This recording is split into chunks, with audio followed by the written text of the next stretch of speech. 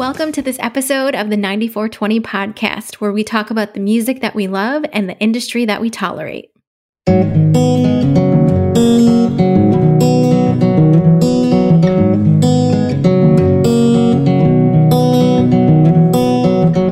love the way you move. I love the way you groove.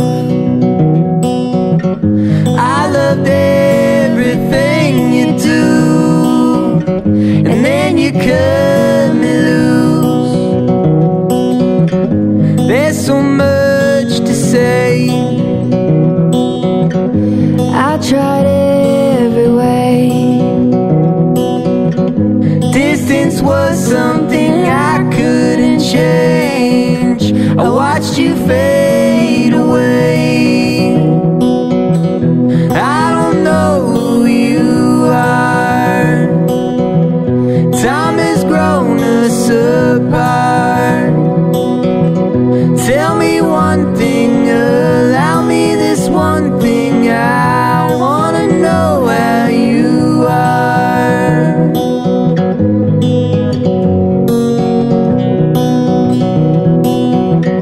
I'm no stranger to pain. Every day feels the same. No matter what I do, I refrain from all the ways life has changed.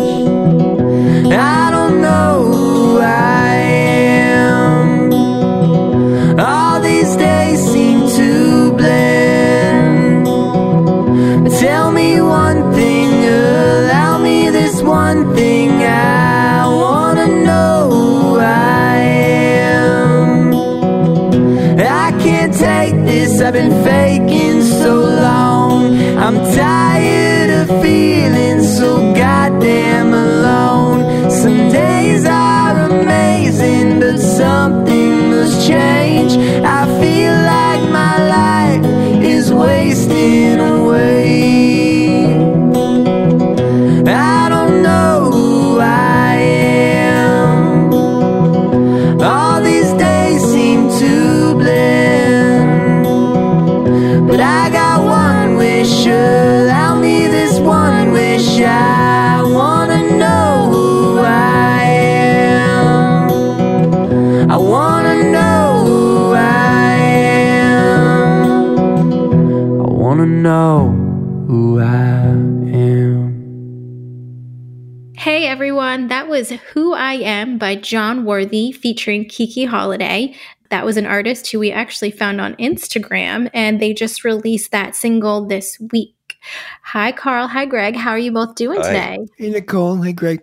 I like that tune. It's it reminds me of like I think we talked about it last week about or a few weeks ago about that movie Echo Canyon from Laurel Canyon, Echo and that song reminds you of that kind of time, like a throwback from a kind of retro 70s LA singer-songwriter. I don't know, just kind of reminded me of that. Kind of finger-picking figure. Yeah, real simple and really cool. Cool. I liked it. Yeah, I did too. I like the play between both John and Kiki too. Like just they seem to work very well together. Yeah. So, but the artist is John, right? The artist is John, correct. So it's like a featuring. Yeah. Well, I'm excited about this episode because we are talking all about fandom this week, right, Greg? I think so. Yeah, I'm certainly a fan. Or dumb fans. dumb fans, right? Yeah. So no, it seems to be a theme that kind of runs through a thread that runs through the podcast. I mean, we actually, when we first started, we were like, we're a fan of so much music, and we identify as loving the music. So I think it's an interesting topic. There are a lot of different fans out there. There's like the kind of fan that I was like, sitting in the rafters and watching a rock show back in the 70s, and I had field glasses. Well, you were more of an aficionado, though. See, when I was an artist, when I was doing I always kind of didn't like the word fans, like calling people my fan, because it was almost like I always thought it was derogatory, maybe rightfully or wrongfully so. I always thought of them people who enjoyed my music, or people who appreciated what I did. I don't know where the distinction is there. Because I thought fan was almost like, they're like, oh, a fan, I don't know. Yeah, well, I mean, I guess the derivation of the term is fanatic. Right. So, I mean, it is kind of condescending to say this person's fanatical about what I do. But, that's an interesting aspect to the whole thing, is because we've all been around the music business for so long. I mean, I've seen fandom from the other side, from the artist side, from the management side, from the backstage side, where you kind of have to put special measures in place when you're on the road to like avoid certain people and that kind of thing. There's not that I don't think it rises to the level of the dark side of fandom, but I'll tell you something strange. Again, like I never had really any really major success, but I did have a little bit of success. I had a few fan letters, and I had this one fan letter from some woman who just bought my CD when she was traveling in New York one day, and just saw me at the bitter end and bought my CD and wrote me this big long letter about. She was from Memphis, and she wrote me a letter about a year or so later. I loved your CD. It helped me through this one time and stuff. I was going through this depression, but your lyrics, blah blah. And it was really touching, and she kept on writing me letters just before email and stuff. If you're ever in Memphis, and I just said, well, I happen to going to be in Memphis, next month. So we met. We met at the Sun Records Diner, where Sun Records Museum. There's a diner right outside there. It was kind of weird, So again, my small little, dealing with this, it was bizarre because she expected me to be some kind of she expected me to I don't know, to give her some wisdom, and I had nothing to give her. I was like, "Hey, I'm glad you're like, hey." So it's kind of weird. She wanted the deep shit, Carl. Right. It's almost like, so I can only imagine what it must be like to be like McCartney or Dylan. I'm going on and on. I just saw this documentary. Was it No Direction Home by Scorsese on Dylan? And I got to the point where Dylan was being asked all these ridiculous questions like, so what's it like to be the voice of a generation? And he goes, I don't know, man. I'm not, It's like, so it's, anyway. I guess maybe one differentiation is that I've always considered myself a fan of the music. So, I mean, the artist or the musician or the band, they're just channeling the stuff, right? So, I mean, I never really took that much interest in, their personal lives or I guess the celebrity of being in a band or really? A musician.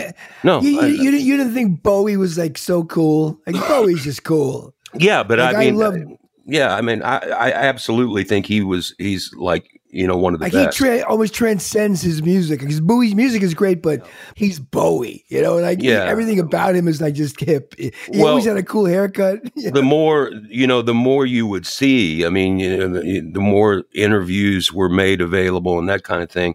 Kind of became a fan of his intellect, I mean, he even died cool, Oh yeah, man, it's part of the plan, right?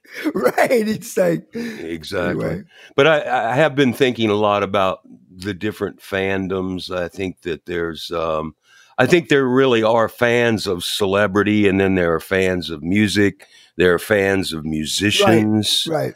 Then there's stuff like Comic-Con where you become fanatical about a particular trope or story world or characters. Well, there's a funny SNL skit with William Shatner. Oh yeah, of course. Back from the 80s when William Shatner and the skit was he's at Comic-Con, and the Star Trek convention, or something, and they're all going, so Mr. Shatner, so in episode 6, the third scene, you moved to the right instead of the left. Was that a conscious decision? And the guy, he just looks at them and says, hey buddy, get a life. Right, of course. I mean, that's become a cliche in and of itself. And I've really, I have discovered that in my my appetite for music and my love of music. I mean, it's almost always the case when you meet or get to talk to somebody that made a record that you fell in love with 30 years ago. I'll bet you that you've heard that record 100 times more than the people that made it did, right? Right. You're probably right. Yeah. And so, I mean, that's just the way we interact with the music. And so I can tell you that, I know every lick on the first 6 Elton John records. I mean, absolutely, positively every lick. I think I've memorized the positions on the board, the outboard effects on every track. I mean, I listen to those records. I know hundreds, if not thousands of times. I know those records so well, and they're so magical for me. And if I ever got to meet Elton John, I would resist talking about, what kind of reverb they used on the vibra slap on, Captain Fantastic. And he probably goes, I don't know. I was drunk in the bathroom when that happened. That's right. Well, it feels like hanging Nicole out with wants to say Cher, something. It feels like Nicole wants to speak, and we just keep on. You talk, Nicole. Well, no, and I mean, we've had a little bit of time to think about this. And with fandom, Greg, you were kind of talking about like how there's different sectors of fandom. So you can be a fan of the artist, a fan of the actual music, things like Comic-Con and things like that. But I think you're also potentially forgetting the generational type of fans. And this is just how people have been fans of things throughout like their lives. Because I think for me, at least, I have been able to go through when CDs and actual fan clubs were available all the way through the birth of streaming music and how people can access it now. And being a fan of music back in like the late 90s, early 2000s is completely different than what it is now, because back then you couldn't pick up a phone and look to see what your favorite band is doing today or where they're playing or what taco bar they're eating at. Back in the day, you had to go to their show and you engaged with their fans, and you were kind of around the vibe and the crowd at that time of who was actually liking what they're doing. So I think there's also a generational aspect to fandom as well. I think that's true. I think that with the birth of digital and, with this kind of hyper engagement that all the artists engage in, back in the day, it would have been a complete impossibility for an artist to reach out to a fan directly via Twitter or something along those lines. So, I mean, that would have been, it's just so odd when you look at old film footage of, we like talking about the Beatles here. I know very little about them, but when you look at that kind of mania that was, with people crying and pulling their faces down and contorting their faces in anguish, but they were actually just listening to "I Want to Hold Your Hand." It's a really bizarre character trait, I think. I wrote a fan letter once. Wow, Carl. Wow. And not even as a young person. I'll tell you this story. This is a true story. I don't know what it was, but it must have been around 94. So I was already an adult. I had just gone to Tower. Remember Tower Records? Oh, yeah. I just got this new, I'll tell you the song. It's Lisa Loeb cassette single of Stay, which is a great story in and of itself. Pretty iconic track, yeah. I think it's the only song ever to become number one without a record deal, because of the video that Ethan Hawke did. Anyway, and on the back, it's on the cassette. I loved the song. I thought it was just cool, just vibey and acoustic. And I was in my Charlie Dog phase. So on the back of the cassette was like, and to join Lisa's fan club or to let her know, and there was an address. So I write this letter saying, hi, Lisa, I never do this, which I never did. I never did again. I just thought, I just thought nothing silly. I just thought I really liked the tune, blah, blah, blah. And I mailed it off. Never got a response. So, but I wrote a fan letter. So that was a boring story. It's very odd. I think it's an odd experience. But I came from the generation where like you wrote fan letters and you would go to school and you would tell your friends like, ooh, I wrote this letter to Hanson or, the Spice Girls or Bewitched or whatnot, because that's just the generation we were in. And then like, if you got a response, you would bring in that poster or that letter and show it off to everyone to be like, look, they actually wrote me back and they put my name on there, which at the time, thinking about it, was the coolest thing ever. Looking back, it's like, no, that was mass produced and they just stamped your name on there and sent it off. It's funny that you should mention Spice Girls, because I think we've got a pretty cool question of the week this week.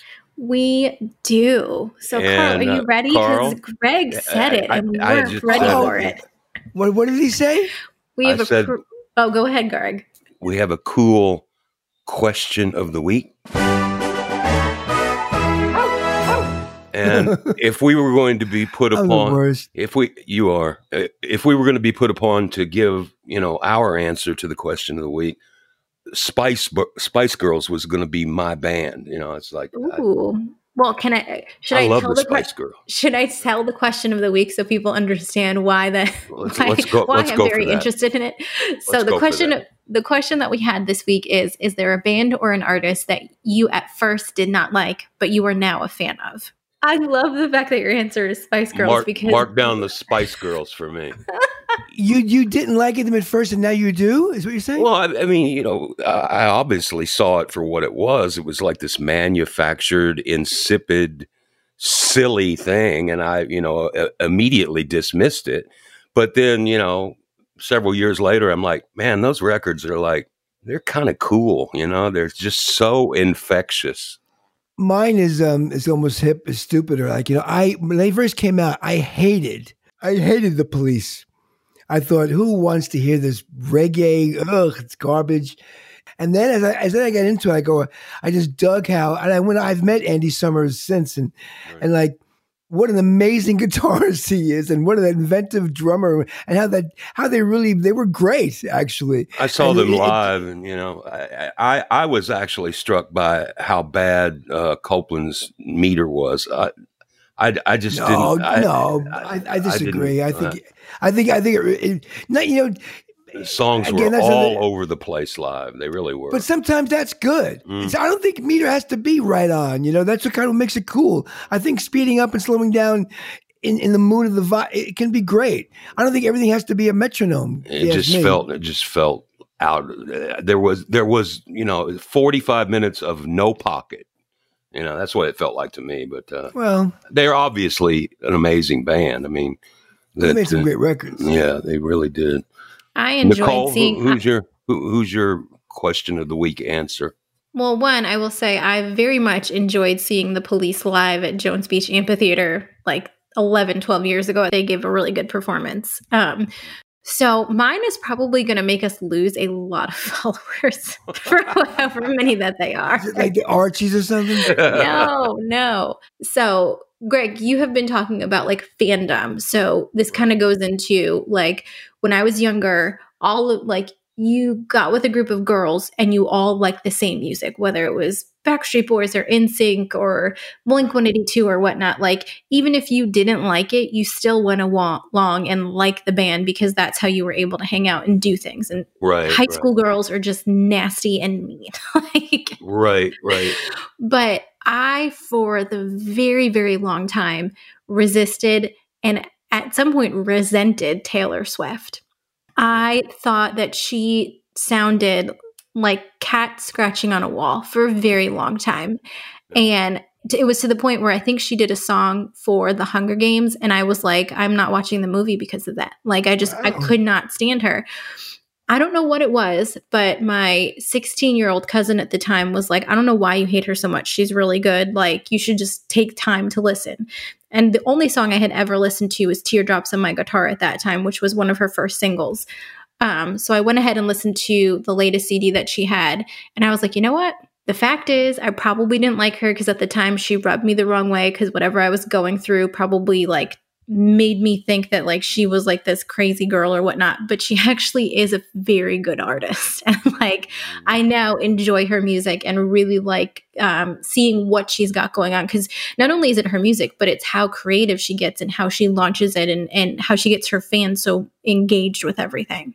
Yeah, I think we've talked about her a lot on this podcast, and that's something that I would have never imagined. But I think she is one of the hardest working people out there, and she's navigating the industry, which is like, having a couple of hits is one thing, but being an artist or a celebrity in the music industry for any length of time and keeping it going and that's in and of itself, like, a perfect example. Like, I really don't appreciate musically Justin Bieber, but one thing I do know about the music industry, and this might be a little digression, just to have a career in this music industry for any length of time and to stay at that level of success throughout, for a period of years, you got to give it to these people for doing that, because it's, whether you like what they're doing or not, it's a tough industry, man.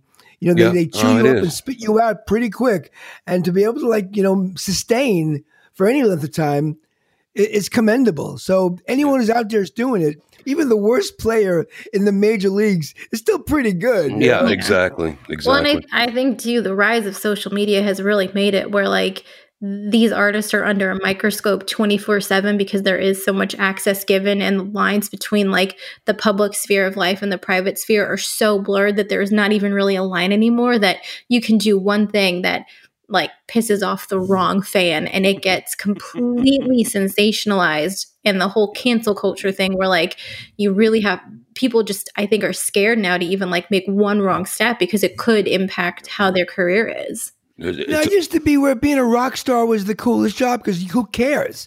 You can say whatever you want. If you ask me, probably, even now, the coolest job in the world is being Howard Stern. He just gets to say what he wants, whatever he wants, to whoever he wants, and who cares? And no one even, it doesn't matter. I think he has the best job. You might have a job where you can go on the radio and talk to millions of people every day and say whatever you want about anything, and tough.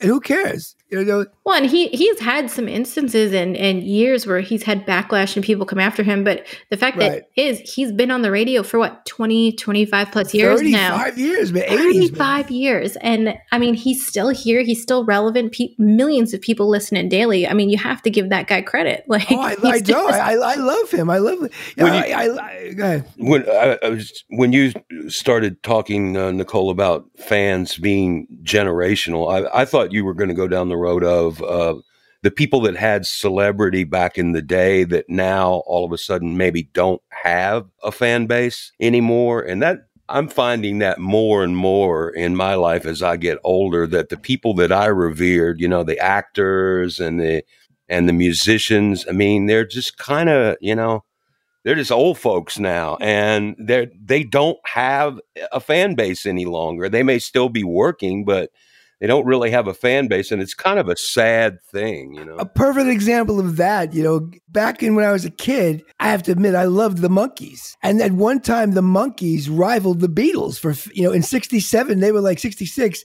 They sold more records than the Beatles that year. And they The were Monkees huge. so misunderstood.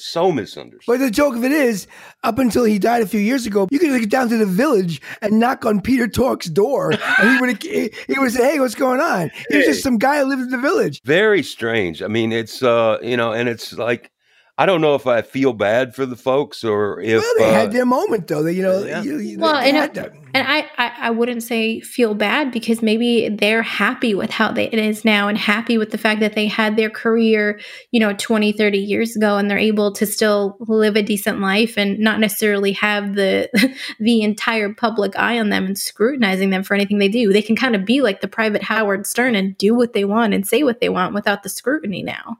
Yeah, that's true. Yeah, well, you know, being an artist myself and not ever getting that kind of success, to have had that success for 5 years, you know, is amazing. You know, so we could do a whole episode on the Monkees. It's really a fascinating story. And what about play another tune? Yeah, let's play another tune. I mean, we're already 22 minutes into this. Right. Let's we're talking. So this is set this up. This is one of mine. And the reason why I want to play this tune, because it's one of the songs I did probably back in the mid to late 90s. And it never was released anywhere. But what's cool about it is that I did it up in Boston with this cool producer at the time, named Tom Doobie. And back in the day, I used to play with this guy called Reeves Gabrels. Played with David Bowie. Currently, he's in the Cure. You know, he's a really great guitar player. I think he's down in Nashville right now. And Reeves it's funny because this is like a track we didn't know what to do with, so we just kind of created it in the studio. Also, another friend of mine, Amy Kimball, played violin. So we just did this. He played banjo on it. It's just a really weird, funny track. So it's called "In the Middle of the Day." Let's play it, and then we'll talk about it on the flip side.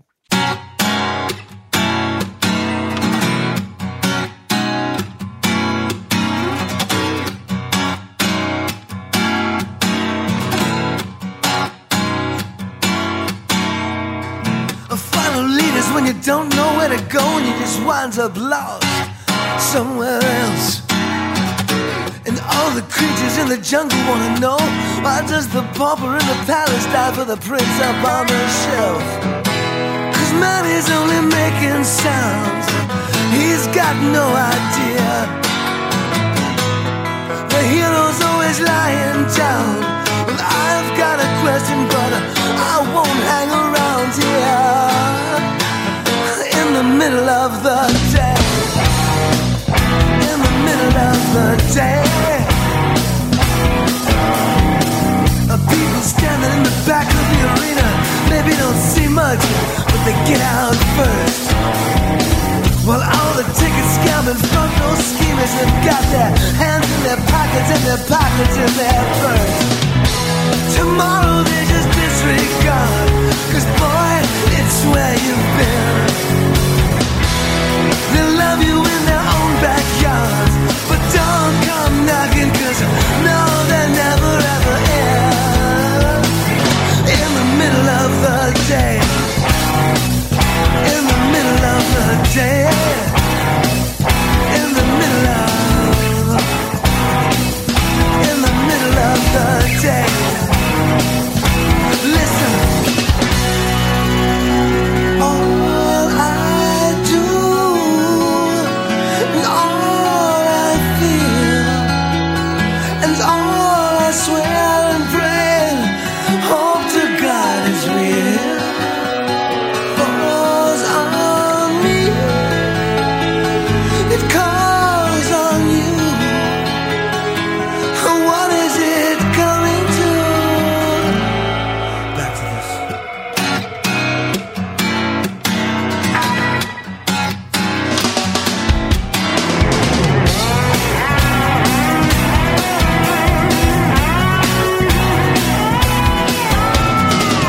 Small sections of the world are getting fatter while the bony boys are dying in the dirt. And everybody knows just about everything's the matter. Well, I'll get my checkbook soon as I finish my dessert. And man, you gotta lose some weight. To look good, you gotta be fair. Your mouth is moving, I can see your face, but don't say nothing, 'cause nothing ever. Don't say nothing, 'cause nothing ever begins.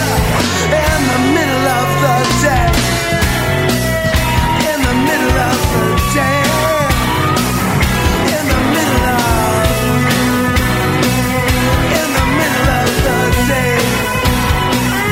in the middle of the day, in the middle of the day. Here we go.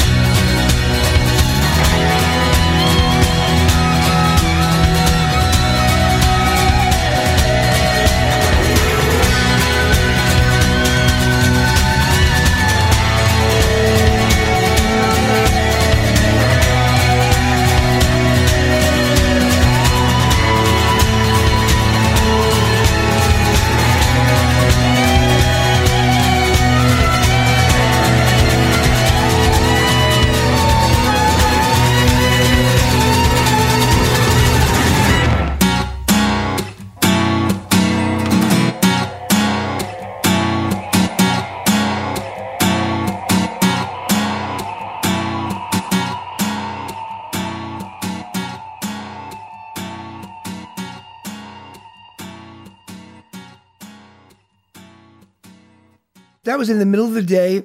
I don't even know what that song's about. A couple of good lines in that song. I like it. It's kind of not really what I was doing at the time. It kind of became this rock track that I really wasn't a rock guy at that point. But it was fun working with Reeves, because he had some great stories to talk about. He brings the rock too, and maybe there was some influence there. It's funny about talking about being a fan and then meeting your heroes. I'll tell you the story about Reeves that he told me about. His wife was this writer for the Science Christian Monitor up in Boston, and she did a lot of publicist work for different bands. So when David Bowie was going on tour, I think it was his Glass Spider tour, one of those tours, he needed a publicist. So he asked her. He asked around, and he asked, I think, U2's publicist, and they said, we know this girl, Sarah Gabriels might be good. And then he asked Sting's publicist, and they said, there's this chick, Sarah Gabriels, you should check out in Boston. So with all these, references, he calls up Sarah. She goes, sure, I'll do it, but on the one condition.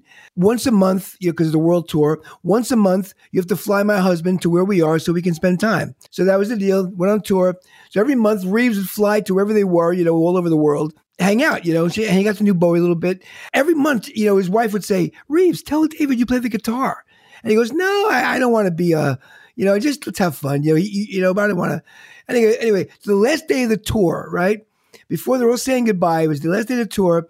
Sarah goes to David Bowie and goes, listen, David, Reeves is too shy to ask. He didn't want to be pushy. But here's a tape of him playing the guitar. He's a great guitarist. You should hear maybe you can help him out. And that was it. That was in December. End of February, Reeves is at home in his apartment in Boston, and he gets a phone call about 3 a.m. Reeves, who's this? He goes, it's David. He goes, get out of here. He hangs up. He's supposed to hung up. He calls back and goes, Reeves, no, really, it's David. We met on tour. He goes, yeah. Well, your wife gave me this tape. You're an amazing guitarist. I'm starting this new band, and I want you to come down to Rio de Janeiro, and we're going to record this album.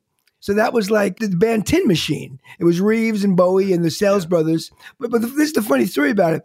So when he got down there, it was like this era of improvisation, and everyone was part of it, democratic. Everyone could bring their own ideas, and they all just built this together like one big unit. Like Bowie was just one of the guys, Yeah. And Reeves loved it. A couple of years later, Bowie calls him up again and asks him to be a guitar player on one of his new solo albums, a new Bowie album. Reeves goes down all excited, goes into the studio, sets up, starts playing around, starts improvising and doing this stuff. And Bowie goes, Reeves, what are you doing? He goes, oh, I'm just playing. He goes, no. Reeves, this is the David Bowie album. You will do exactly what I tell you to do. Like the way he could just switch hats, like from like the band was the band, but now it's a Bowie album. You do what I tell you. But he was one of the few guys, he said, meeting your heroes. He was one of those heroes you wanted to meet, because he really lived up to who you thought he would be. He wasn't a disappointment. Yeah, it's funny. I don't know if Reeves still lives in Nashville, but I think there was a time that he did. Yeah, back in 2005. I have this weird little story about him. I had a exchange with him. I went to a show. There's a songwriter here in town who I really, really like. His name is Tim Carroll. And Reeves plays with Tim all the time. So Tim had a residency somewhere, and so I went out to see the show, and I, of course, knew Reeves through his work. I didn't know him personally, but, I knew all the work that he had done, and I actually knew that he'd played on that track of yours. And so we're standing out in front of the club, and I introduced myself, and I said, man, I just read recently where you've done a record with probably my favorite guitarist of all time, a guy named Bill Nelson, English cat that was the founder of a group called Bebop Deluxe. Yeah. And Bill he's made 50 or 100 records since, but Reeves actually did a project with him, just the two of them on guitar. And I think he was a little impressed that, here's a guy standing in the middle of Nashville that knew about the Bill Nelson records, pretty obscure, right? So we had a nice little exchange about that. And I said, and I also think we have a mutual friend. I think you played on a track of my friend Carl Alaco. And at that point, he looked at me like, this guy must have the most obscure taste in music. I mean, he comes to me talking about Bill Nelson, and now he's talking to me about Carl. It's like, yeah, it was, he's. I never met a guy who loved the guitar more than him. He literally loved the instrument. Like he would just sit in the corner and just play. We did more than a track. He played on about 4 or 5 tracks, and then also we actually played around a bit. We showcased together, in a band I was doing. And those Cure shows are gigantic, man. I mean, he's playing. One thing about Reeves that's kind of wonderfully infuriating is that when he records, he never likes to do parts. Just play the track, let it roll, and I'll play. He goes, we like that one part. No.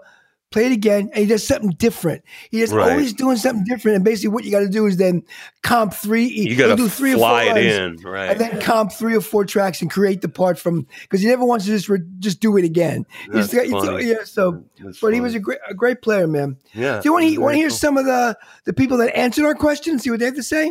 Sure. Should we do that, right? Yeah, absolutely. No, we should not actually have these people. The question of what? The question of the week. When are we going to stop it? When are we going to stop? Remind them again what it was. So the question of the week is there a band or artist that you at first did not like, but now you are a fan of? And we actually got 3 really good answers this week. So let's talk to Gwen first. This is Gwen Levy. Mm-hmm. So I originally was not a fan of Whitney Houston.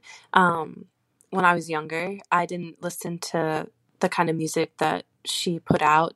But as I got older, I learned more about the voice and by taking vocal lessons, and I've learned to appreciate the voice more, and how to sing and just how technical and difficult that it can be.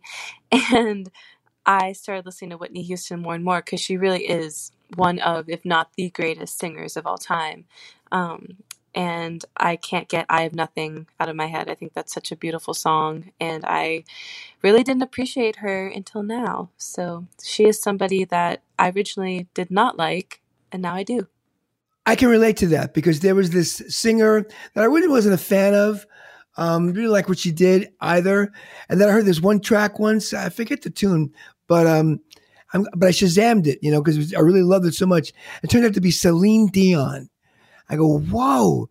And then I realized, again, no matter what you think of her songs sometimes, but her voice is amazing, Celine Dion.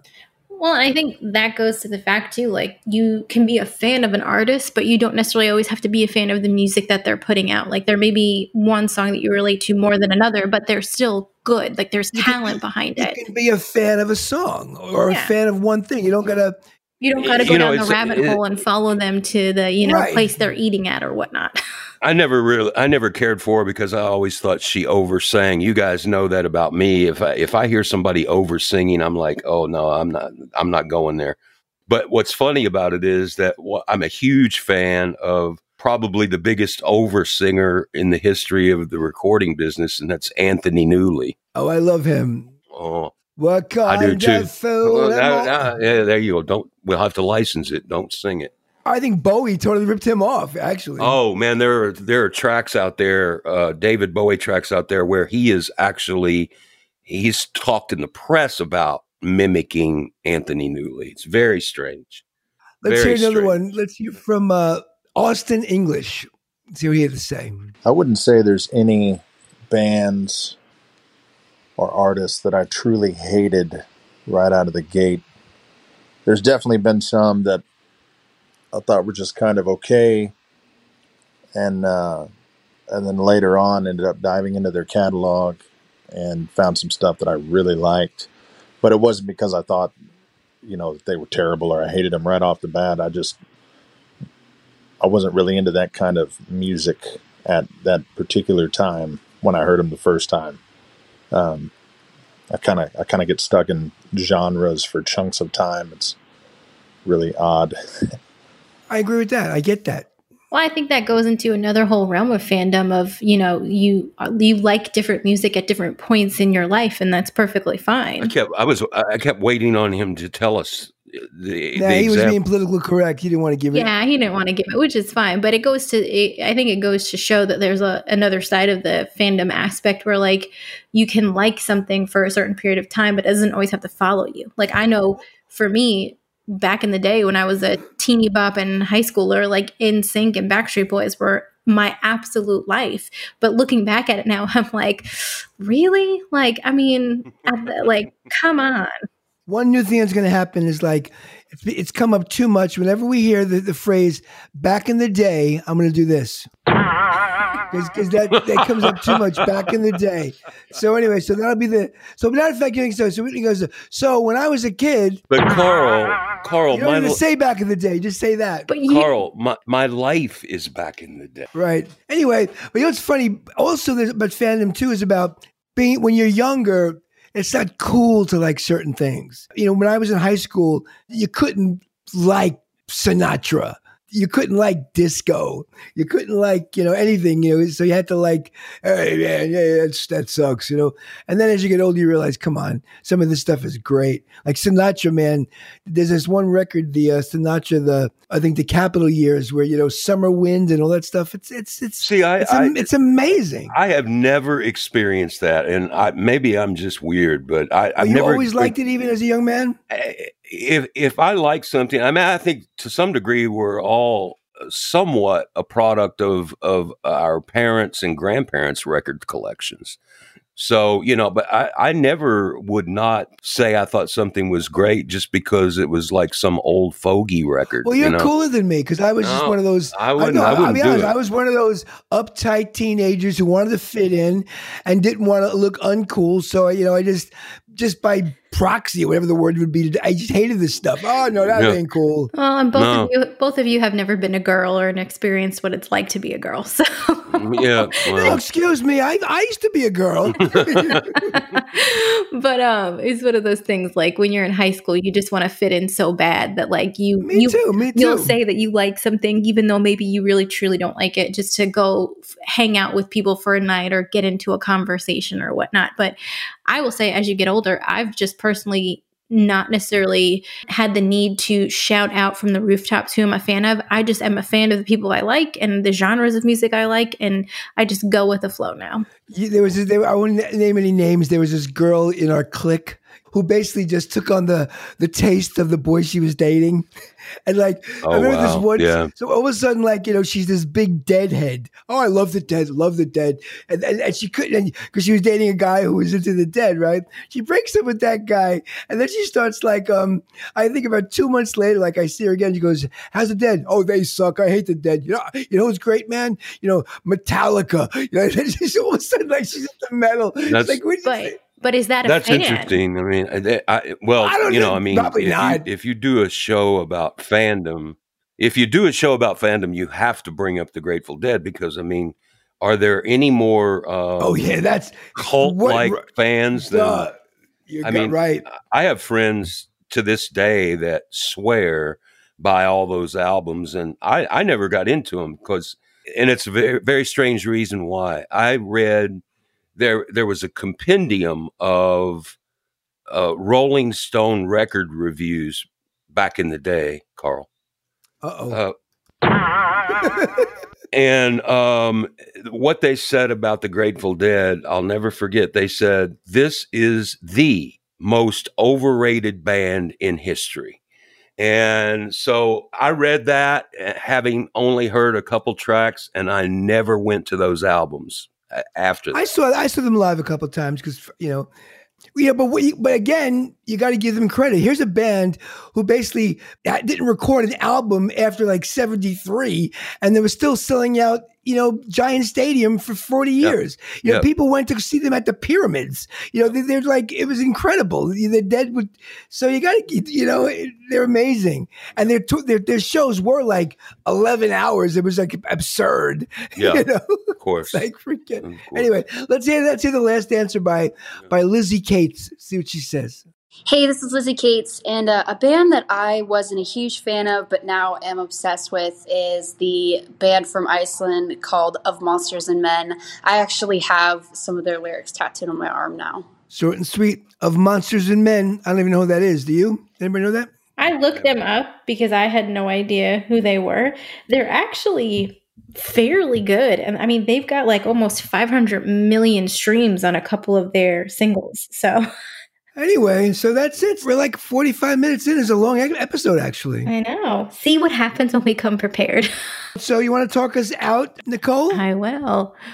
Well, everyone, thank you so much for joining us for another episode of the 9420 podcast. For all of the links to everything that we've talked about in this show, you can go to 9420.com. That is the numbers 94 and the letters TWENTY.com. We will talk to you all next time.